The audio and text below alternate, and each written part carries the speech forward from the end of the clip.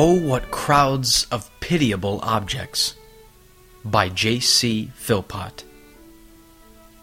Let us then approach the throne of grace with confidence, so that we may receive mercy and find grace to help us in our time of need. Hebrews 4, verse 16. What heart can conceive or tongue recount the daily, hourly triumphs of the Lord Jesus Christ's all-conquering grace?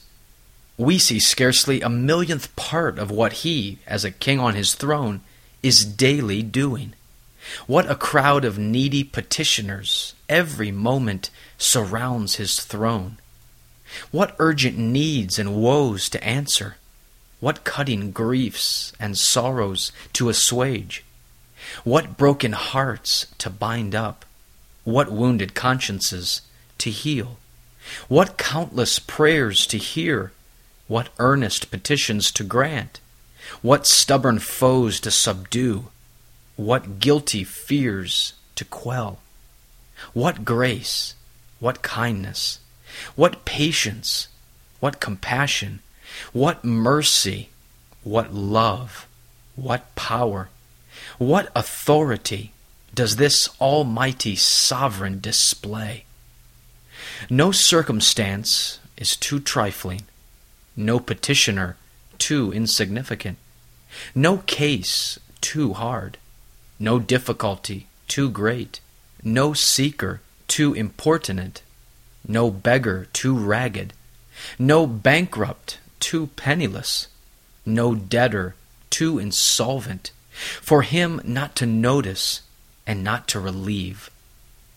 Sitting on His throne of grace, His all-seeing eye views all, His almighty hand grasps all, and His loving heart embraces all whom the Father chose, whom He Himself redeemed by His blood, and whom the blessed Spirit has quickened into life by His invincible power. The hopeless, the helpless, the outcasts whom no man cares for, the tempest-tossed and not comforted, the ready to perish, the mourners in Zion, the bereaved widow, the wailing orphan, the sick in body, the still more sick in heart, the racked with hourly pain, the wrestler with death's last struggle. Oh, what crowds of pitiable objects surround His throne, and all needing a look from His eye, a word from His lips, a smile from His face, a touch from His hand.